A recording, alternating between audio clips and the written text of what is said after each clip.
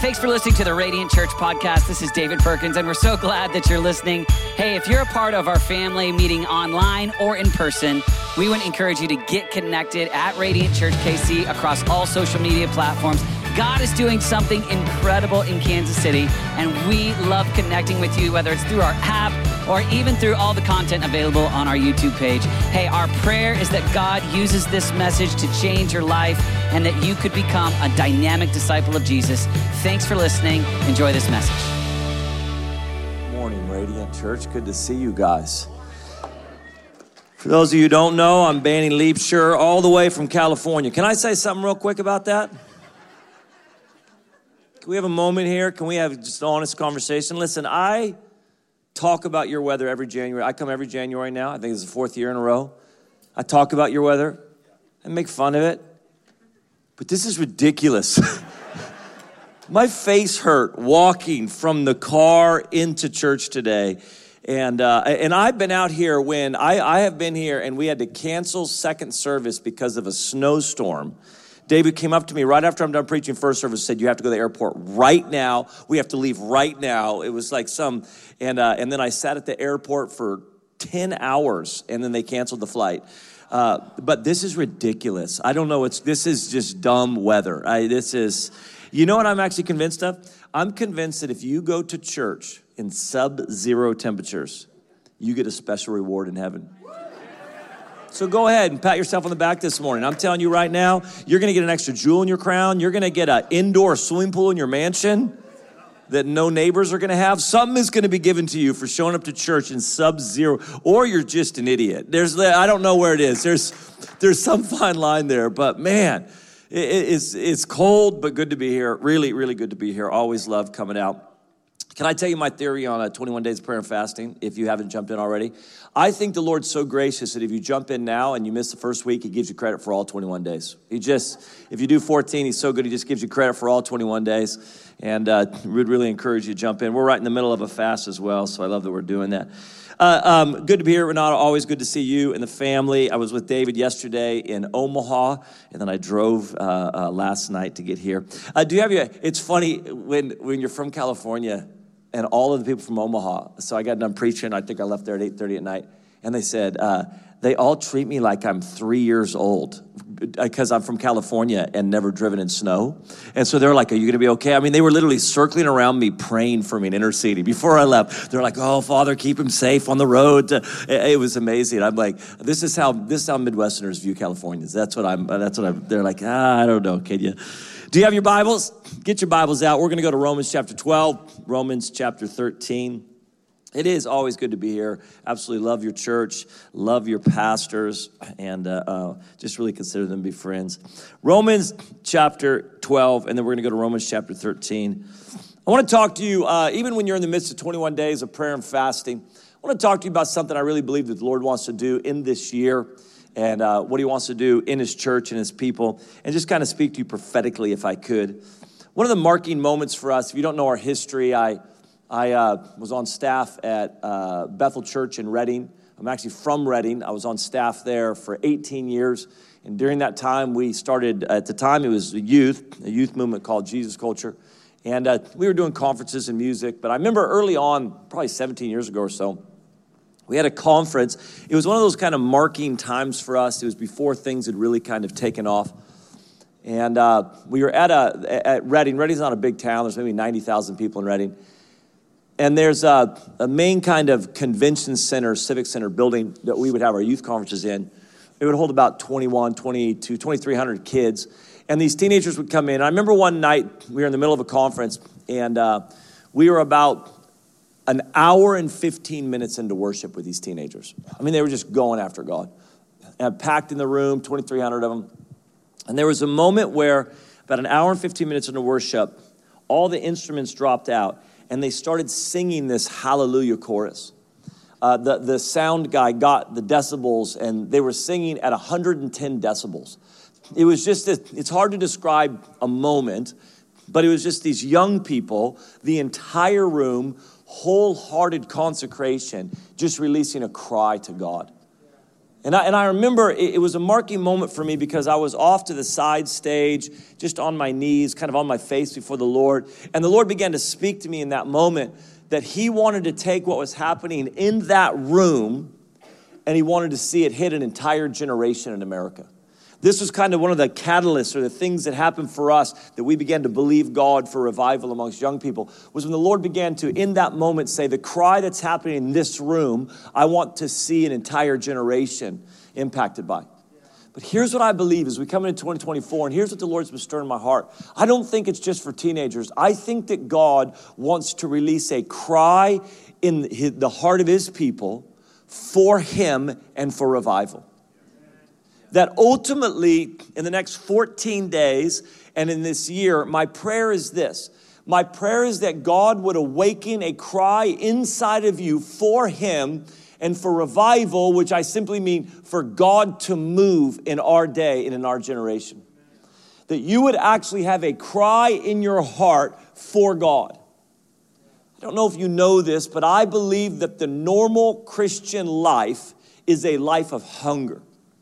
I believe that the normal Christian life is a life of a cry for God and a cry for God to move. It's not radical Christianity. For so many of us, it's been this thing where it's like, well, there's normal Christianity and then there's radical Christianity. And radical Christianity is kind of those people that pray and they're hungry for God and they're crying out to him to move in their day and they want to see revival. And then there's normal Christianity. Listen, normal Christianity. God put inside of every believer a desire and a hunger and ultimately a cry for him and a desire for him to move in their day. It's normal Christianity. It's actually abnormal not to have a cry inside of your heart for God and for him to move. We're all designed to have hunger in our hearts. Many of you guys would know the term anorexia from an eating disorder, but the term anorexia is actually a medical definition, and it's a diagnosis. It's a medical diagnosis. When somebody loses appetite, when there is a loss of appetite, a decrease in appetite, or a loss of appetite, the actual medical term, the diagnosis is anorexia. And the medical world knows this, that in the natural, if you are not hungry, in the natural, if you have a decrease in appetite or a loss in appetite, the medical world knows this, that's not good. That's unhealthy, that's abnormal. The spiritual, it's the same way. And I want to tell you, one of the things that happens when we separate, when we pull aside for a season, the Christian life is a life of a rhythm of prayer and pursuit of God. But there are times, like 21 days, there are times where the Lord kind of calls us aside in a special way. And in those moments, he's wanting to meet with us. In Exodus chapter 3, there's a passage. In Exodus chapter 3, Moses sees the burning bush and he turns aside. And the Bible says that when God saw that he turned aside, he began to speak to him. There's something about, even in a normal life of pursuing God, there are moments and seasons where we turn aside and God wants to speak to us, he wants to meet with us, and he wants to release things to us in those moments. And what I'm telling you this morning is this, is that I believe that God wants to meet with you, and I believe God wants to awaken a fresh and increased cry for him and for him to move in our day. Paul instructs the Romans in Romans chapter 12. He tells them, listen, don't be lacking in zeal and spiritual fervor. Listen to this passage, Romans chapter 12, verse 11. Never be lacking in zeal, but keep your spiritual fervor serving the Lord. Listen, never be lacking in zeal, but keep your spiritual fervor. That word fervor in the Greek is actually describing hot. It's there's a reason why in youth group we would talk about being on fire for God. That word is actually it's describing when liquid begins to boil. when liquid gets so hot it begins to boil, or when metal begins to glow, it's so hot. If any of you guys grew up with a wood stove, and if you remember, sometimes we have this wood, this madrone wood. I don't know if you'd have madrone out here, but it's like a part of the manzanita family. It's this really dense, thick wood. And so you'd pack that wood stove with it. It would get so hot, like the metal would begin to glow. That's actually what that Greek word is talking about. It's when it gets so hot that liquid begins to boil, and when it gets so hot that metal would begin to glow. Paul says this, listen, you need to not be lacking in zeal and make sure that you keep your life burning for God. And there are moments when that appetite sometimes decreases, or when that fire begins to dim, or that cry lessens, and we pull aside, and the Lord says, here's what I want to do. I want to awaken the cry inside of you. And I will tell you this, in 2024, I believe what the Lord is doing is he is awakening his church again. I believe that God is awakening believers with a cry for him. I want you to read this in Romans. If you just go to the next chapter, just turn right one chapter. Romans chapter 13, verse 11. It says this. Paul's writing, and I want you to understand this. Paul's not writing to unbelievers. He's not writing to the lost. He's writing to Christians. He's writing to those who are followers of Jesus. And he says this, and do this, understanding the present time.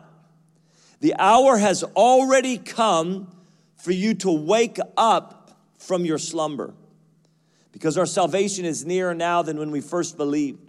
The night is nearly over, the day is almost here, so let us put aside the deeds of darkness and put on the armor of light. Listen to this again. And do this, understanding the present time. The hour has already come for you to wake up from your slumber. Everywhere I go, I get the privilege of traveling and be connected with pastors and leaders, and everywhere I go, doesn't matter if it's in the States, it doesn't matter if it's in America or around the world, there is a stirring and there is a rumbling and there is an awareness that God is doing something. There is a hunger that's stirring in the hearts of people. There is a cry that is being awakened. Here's why I believe it's happening. Because I believe that we are about to see God move in unprecedented ways in our day, and that we're about to see the greatest harvest the world's ever seen. If you were to ask me my favorite book on revival, this would be my top book on revival. It's a book called In the Day of Thy Power by a man named Arthur Wallis. Arthur Wallis wrote In the Day of Thy Power in the 50s. He was one of the fathers of the charismatic movement in the 60s and 70s in the UK. He's written a few other books. But Arthur Wallis wrote a book called Revival, In the Day of Thy Power, about revival. And he mentions, I'm going to read this to you, but he mentions that revival involves two awakening cries. I want you to hear this. It's not on the screen, so you're going to have to lock in with me. Listen to this. Revival involves two awakening cries. God crying to man, awake, awake, O Zion. He's referencing Isaiah 52. And man crying to God, awake, awake, put on strength, O arm of the Lord, awake as in the days of old. He's referencing Isaiah 51. Now listen to this. When the voice of the Lord has awakened the church, the voice of the church will awaken the Lord, and the power of God will be manifested in the saving of sinners. When it is seen that for a long time the Almighty has slumbered, the cry of the church pierces the heavens. Let God arise, let his enemies be scattered. Arthur Wallis, in his study of revival, comes to this conclusion that in revival there are two cries that happen. The first one is God awakening his church. It's God shaking them out of that place of slumber. That God's cry comes to us that says, awake, awake, and the church awakens. And the next cry is when the church awakens, a cry comes out of them for God to move in their day. A cry comes out of them that says, awake, awake, put on strength, O arm of the Lord, as in the days of old. There's two cries. And he says, when the cry of the Lord has awakened the church, when the voice of the Lord has awakened the church, the voice of the church will awaken the Lord. It will manifest in the saving of sinners. Let God arise and let his enemies be scattered. What we have seen again and again throughout biblical history and throughout church history is that anytime God moves, he first awakens his church. He first shakes his church out of slumber. He first comes and awakens individuals. There's the Welsh revival. The Welsh revival, you may not know this, but you trace your lineage and your roots. If you're in this church at all, you trace your lineage roots somehow back to Wales and Azusa Street and different things. But there was a revival that happened in Wales in 1904. One of the most significant revivals in the past 200 years or so. And led by a young man named Evan Roberts, 26 years old, a profound revival that happened. It was just marked by the presence of God. They would just be rushing to churches, just not even there wouldn't even be somebody leading it. They would just be worshiping. And police forces had no work, judges had no work, just stories of bars shutting down. It's just amazing stories coming out of this thing. And they had in about 9 months, they added on that island of Wales, they had about 100,000 people come to the Lord and get added to churches in this 9-month period. But one of the points that an author points out is that 2 years before the outpouring in Wales in 1904, 2 years before that, all across Wales, there were prayer meetings that began to pop up. They weren't connected, they weren't coordinated. It was kind of unbeknownst to one another, but prayer began to pop up all over Wales, in houses and in businesses and in churches. And there was this rumbling of prayer for 2 years before the outpouring in 1904. And the author actually connects this reality. He ties it in with the concept of birth, with birth pangs and a baby. And his point is this, is that birth pangs don't create the baby creates the birth pangs. It's not the birth pangs that actually create the baby, it's the baby that's actually creating the birth pangs. And he ties it in that it's not even prayer that causes revival, it's revival that causes prayer. That it wasn't revival that it wasn't prayer that brought revival, it was revival that brought prayer. Because this is what God does. God says, I want to move. I want to pour out my spirit.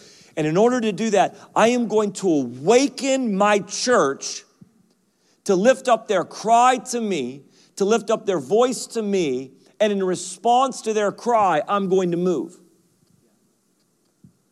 In order to fully understand prayer, you have to be able to understand God as a father. In fact, to understand what I'm talking about here, whenever God intends to move, you cannot find in history a moment where God moved, where he first did not awaken an individual or a group of individuals who began to lift up their voice to him. And then he moved in response.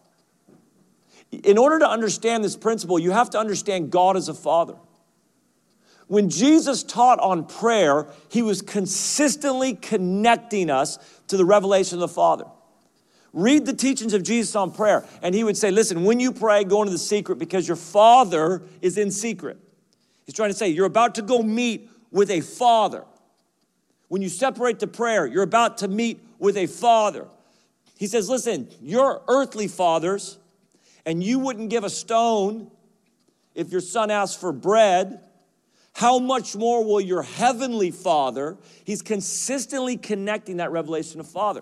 And one of the things that I want you to realize, even in the next 14 days, is that God responds to you as a father would to a child.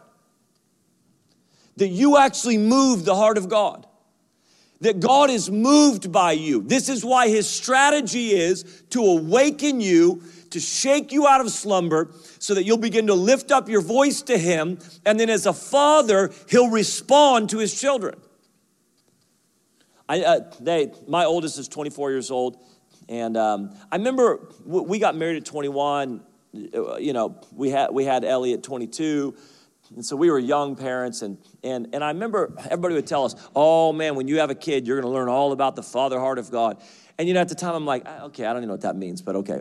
And then we had our first girl, and she was born, and she was this small, little, round, fat thing. She was just this fat little baby. And she's a cute little, fat little thing, and she would just sit there. She didn't walk. She didn't crawl till 10 months. She didn't walk till 15 months. Because she literally just sat there, chunky, and was like, why would I crawl? You'll come get me. Like, this is literally what I think she thought. Like, why would I walk? You'll come get me when I cry, And still at 24, she'll be on the couch like, get me something to eat. I'm like, you're 24. Get up. But what happened was we were about, I don't know, she was almost a year. And she would go to bed at night in her crib, but she'd wake up around 1 or 2 and start crying. And, I'm 22. You know how dramatic you are at 22? And I'm like, dude, and I just wanted sleep. And I'm like, oh, I can't make it. So I would just get her and just stick her in bed with us. It was just so much easier. She'd just go back to sleep. And we had a big California king, so it worked. But then she began to decide that she wanted to sleep horizontal. And so all of a sudden, I would be sleeping all night long with a little foot in my back all night long. And I couldn't sleep with it. It was just driving me crazy. So I finally came to my wife, CJ, and I said, CJ, this isn't working. We have got to get this girl to sleep through the night. But we're total rookie parents, have no clue what we're doing. And we're like, I don't know how to get her to sleep through the night. She won't. And so I said, I'm going to go talk to some parents. So I go to some of the mentor parents in my life, and I just said, hey, Ellie's not sleeping through the night. What do we do? And all of them say the same thing. They all go, oh, well, you got to break her. I was like, what? They're like, you got to break her. I said, she's not a horse. She's a little fat baby. They said, you got to break her. I'm like, well, how do you break her? They go, oh, you got to let her cry it out. I said, what do you mean you got to let her cry it out? They said, you got to let her cry. She'll figure it out. She'll figure it out and go back to sleep. I'm like, how long does that take? They said, it could take 4 or 5 hours. 4 or 5 hours. And they said, and it could take 4 or 5 nights. 4 or 5, what? They're like, yep, that's what you got to do. So I go home to CJ. I'm like, CJ, all right. I guess we have to break Ellie. We got to break Ellie, and it's this whole thing. And so I'm not making this up right now. We got our schedules out, and we're like, all right, when do we have 5 nights free that we can do this? And so we kind of coordinate our schedules, and we're like, okay, break Ellie. All right, we're doing this. Let's do this. So first night comes around, and we're ready. I mean, we're geared up. We're going to do this. First night comes around. I put her to bed like normal. Sure enough, around 1 o'clock, she wakes up. So I go in. She's standing. Again, I wish you could see her little round, fat face. And she's standing there crying. And I go up to Ellie. Ellie, you're a big girl now. And big girls sleep in their bed. Big girls sleep all night long in their bed. I lay her down. She immediately jumps up, just holding on the crib, crying. I walk out. I shut the door behind me. I go into our bedroom. Now, this is before streaming and all that stuff. And so we flip the light switch on. We turn some infomercials on, and we're going to do this. We're doing this 4 or 5 hours. We're in. We planned it in our schedule. I turned to my wife, who's the weaker of us both, and I said, CJ, you need to be strong right now. I know that your girl's going to try to push your buttons. I know that you think she's not going to do, but she'll figure it out. She'll figure this out. CJ goes, okay. And then about 10 minutes into her crying, first night of us attempting this, 10 minutes into her crying, she starts going. In the middle of her cries, where? Dada! Where? Dada! Dada! And I am dying I am in my room dying. I turn to my wife. How could you force our daughter to sleep through the night? And I get up and I walk into the room and she's crying. And I said, Ellie, you could sleep with us forever. And I picked her up and I brought her in and I put her in bed with us and she slept with us for the next year.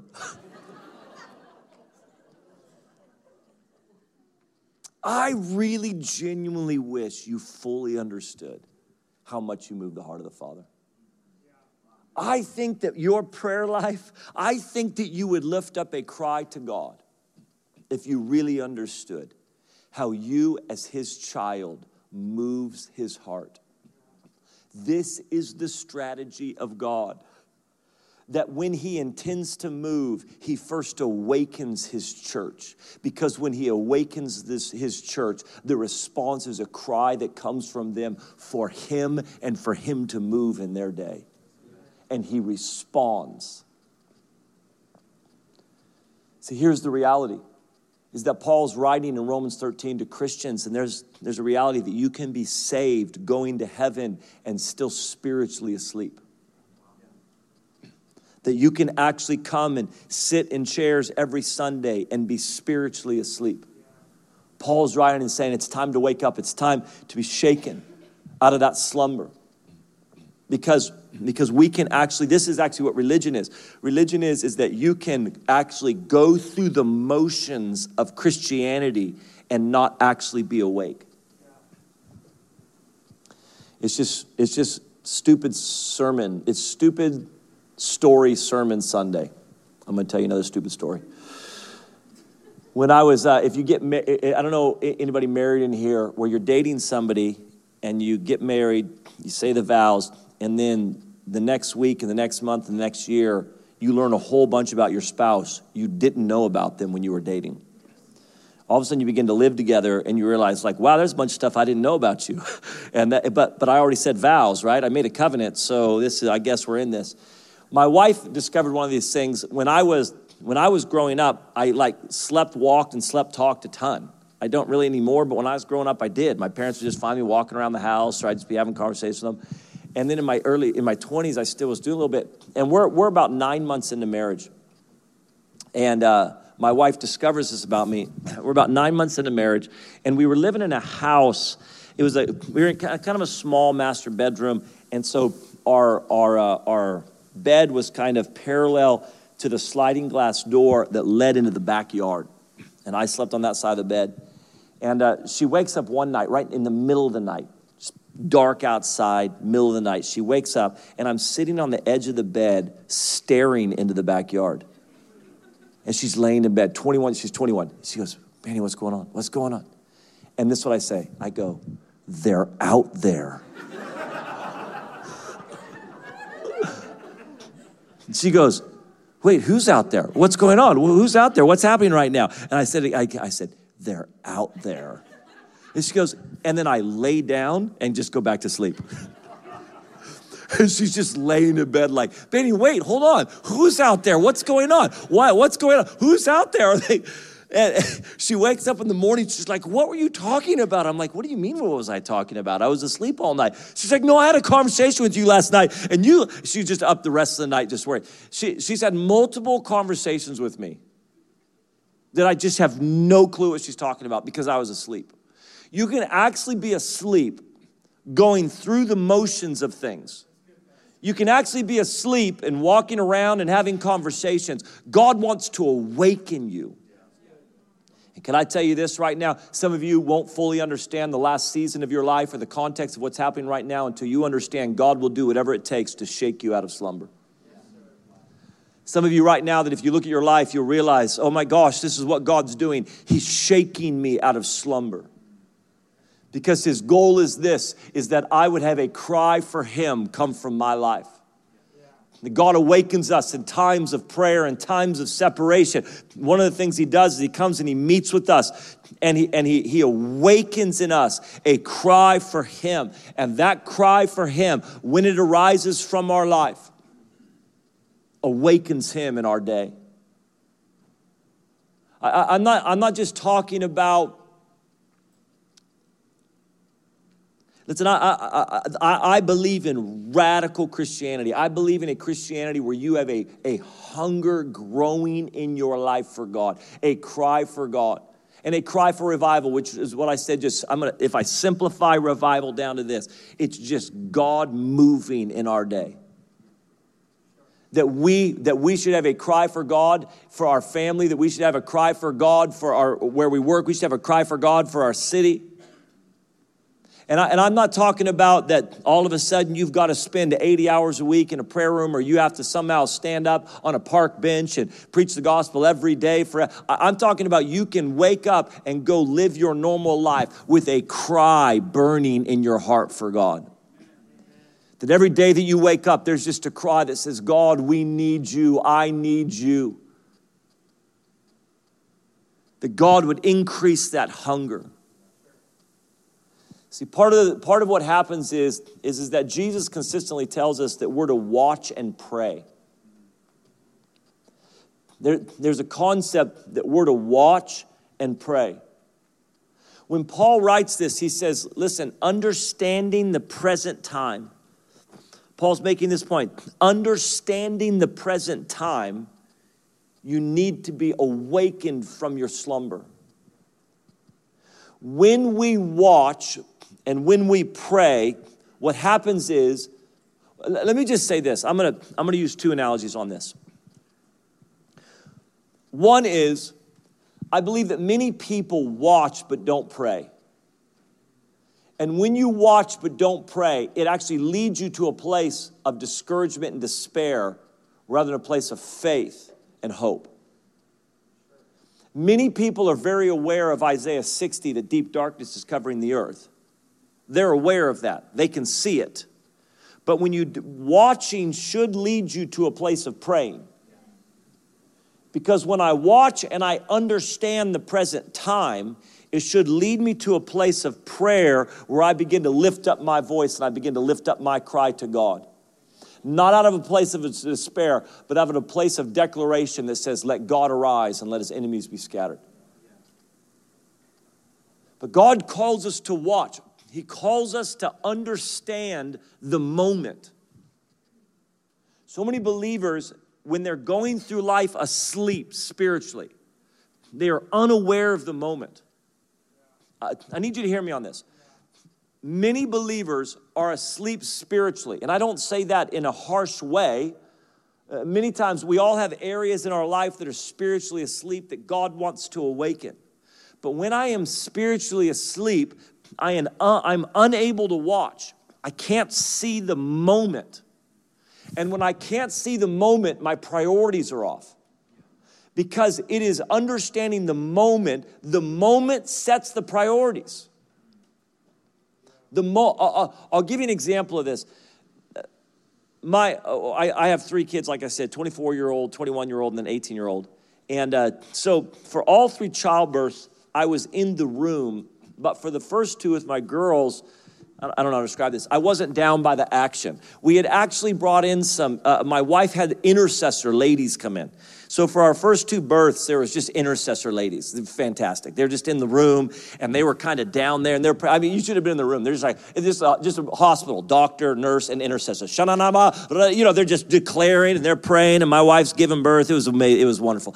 And but the whole time for my first 2, I'm just like up by her, head and just telling her how wonderful she is and the most amazing woman ever and whatever she needed to hear. And then she was telling me I'm horrible. No, she wasn't. But for the third one, for my son, I experienced something I didn't experience with my girls because I was just me and her. I mean, there was the nurse and the doctor, but we didn't have anybody else there, just me and her. And I experienced something in childbirth that I've never experienced before. I actually was able to see the baby delivered. And there's a moment in childbirth called crowning where the head of the baby becomes visible for the first time. It's just the top of the head, a small little part of the head, but it's the first time that you physically lay eyes on the child that you have been falling in love with, praying for, preparing for. This child that's going to be yours. You physically see it for the first time. I'll never forget it. It was an unbelievable moment for me where I could see, I'm like, that's my boy. That's my boy. That's the top of his head. I can see him with my own eyes. Before we got to the hospital, I want to preface it with this. My wife had, it was a Wednesday night in August 2005. Lake wasn't supposed to be born for another week or something, and so we were going to go on a date. And my wife wasn't really having too many contractions. We were going to go on a date. And I thought the best date, because she was pretty pregnant, it was the middle of the summer, I said, let's go to the driving range. You can sit, chat away, and I'll hit golf balls. And she's like, all right. It's the perfect, you sit there, wind her up, she just starts talking, and then I just hit golf balls while I'm listening, you know. And so we were headed there. We're gonna go to the driving range, just a date night. And she said, hey, let's swing by the hospital. I just want them to check me out real quick because, my wife likes information. She said, I just want to see kind of what's going on, where I'm at. So we said we were going to swing by the hospital and go to the driving range. So we go by the hospital, go in, and we walk in, and they said, oh, sweetie, you're not going anywhere. She said, why not? They said, you're 90% effaced and dilated to a 7. You're having this baby right now. And so in the moment, though, when the head of the baby's crowning, that moment sets the priorities. Whatever other priorities were happening in my life take a back seat. And they weren't even bad priorities. It wasn't like they were like negative. It wasn't a good or evil priorities. Whatever priorities they had became secondary because the moment of that baby coming now set the priorities. I didn't come to my wife when she's pushing and the head's coming out. I didn't come to her and say, hey, do you mind if I go hit some golf balls? Do you mind if I, because I was we were headed over there and I was kind of pretty excited about going to hit some golf balls tonight. You mind? I'll be right back. I'll be back in a little bit. Like I didn't do that. Because the priorities I had, not even bad priorities, shifted because the moment now determines the priorities. When we don't watch, when we are asleep spiritually and we don't watch, our priorities are off. But when you watch and when you pray, you will recognize that understanding the present time, we must be awakened from our slumber. And we must allow a cry to come out of us that says, God, would you move in our day? That we're not just going to check off the annual 21 days of prayer and fasting. That we're not just going to check off the box of I did it at the beginning of the year, but we're going to say, God, would you awaken inside of me a cry for you? Would you awaken inside of me a cry for you to move in our day? God, would you awaken me so that I can watch and pray, so that I can see properly the moment. And when I recognize the moment, a cry comes out of me that says, God, would you move in our day? Listen, one of the things that's come out of this past season is that I believe God has begun to finally convince some people that there is no plan B.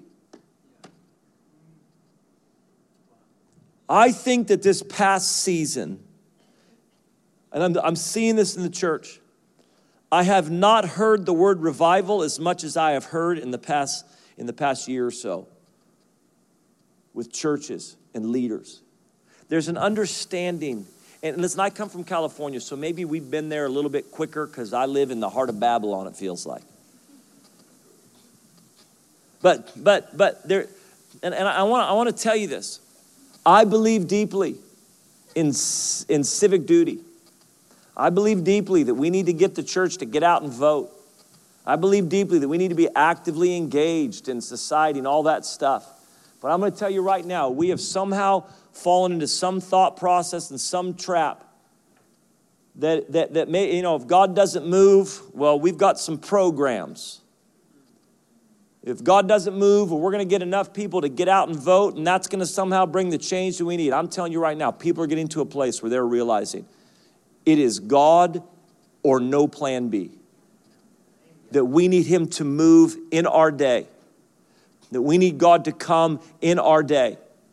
That we don't have some backup plan, some second, it is him. Man, if you read Scripture, this is where the stories of Scripture were this. You ever read the story of Jonathan, his armor bearer? There's no plan B.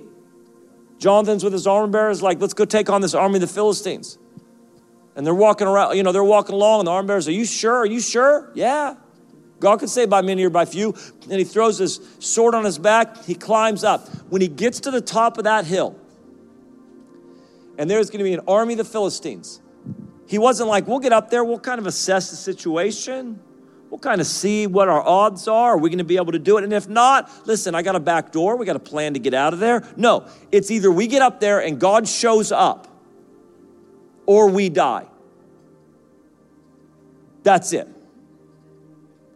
And I'm telling you right now, God is bringing the church to that place where we actually realize, God, we need you, and you are plan A, and there is no plan B.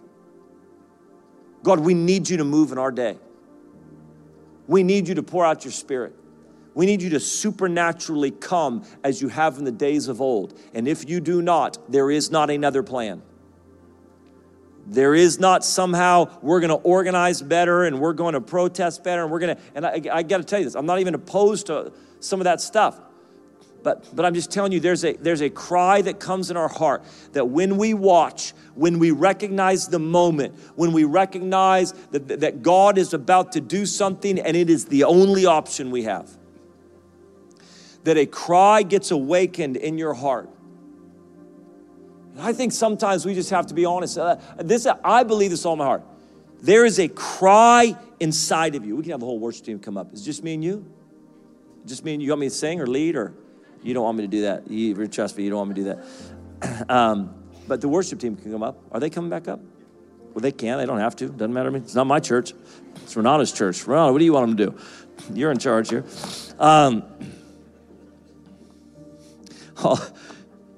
If you bring me a guitar, I can do G, D, G, D. Yeah, I got G, D, E minor, C. That's what I got.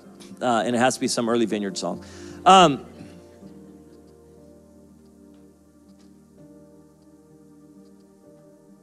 I just believe that God wants to awaken a cry inside of you. And it's in you already. Can I just say this right now? It is in you. When you got saved, there was a hunger that was placed in you for God. There was a cry for God to move that was placed in you. Now listen, it may be under a bunch of rubble. It may have been buried.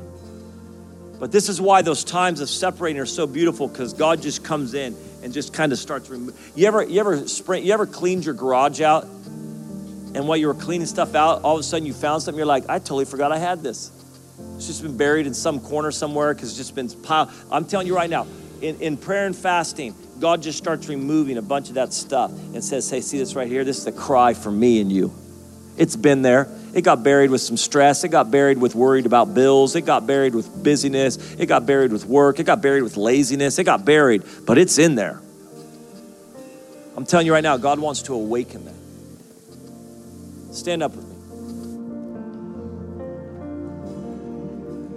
Father, I pray even as Radiant is in 21 days of prayer and fasting, God, that you would awaken a cry in our hearts, that you would awaken a hunger, that you would stir a fresh hunger for you, and that you would stir a fresh desire and hunger for you to move in our day. Lord, we recognize here in Kansas City that prayer is rumbling because of babies coming, that you're stirring a fresh hunger in the hearts of people. Will you just take just a moment before the Lord? We're going to take a moment just to worship, but I want you just to get before the Lord and say, God, would you awaken a cry in me? Increase a cry for you. Increase a cry for you to move. Awaken whatever areas in my life would be spiritually asleep right now. Come on, I want you to do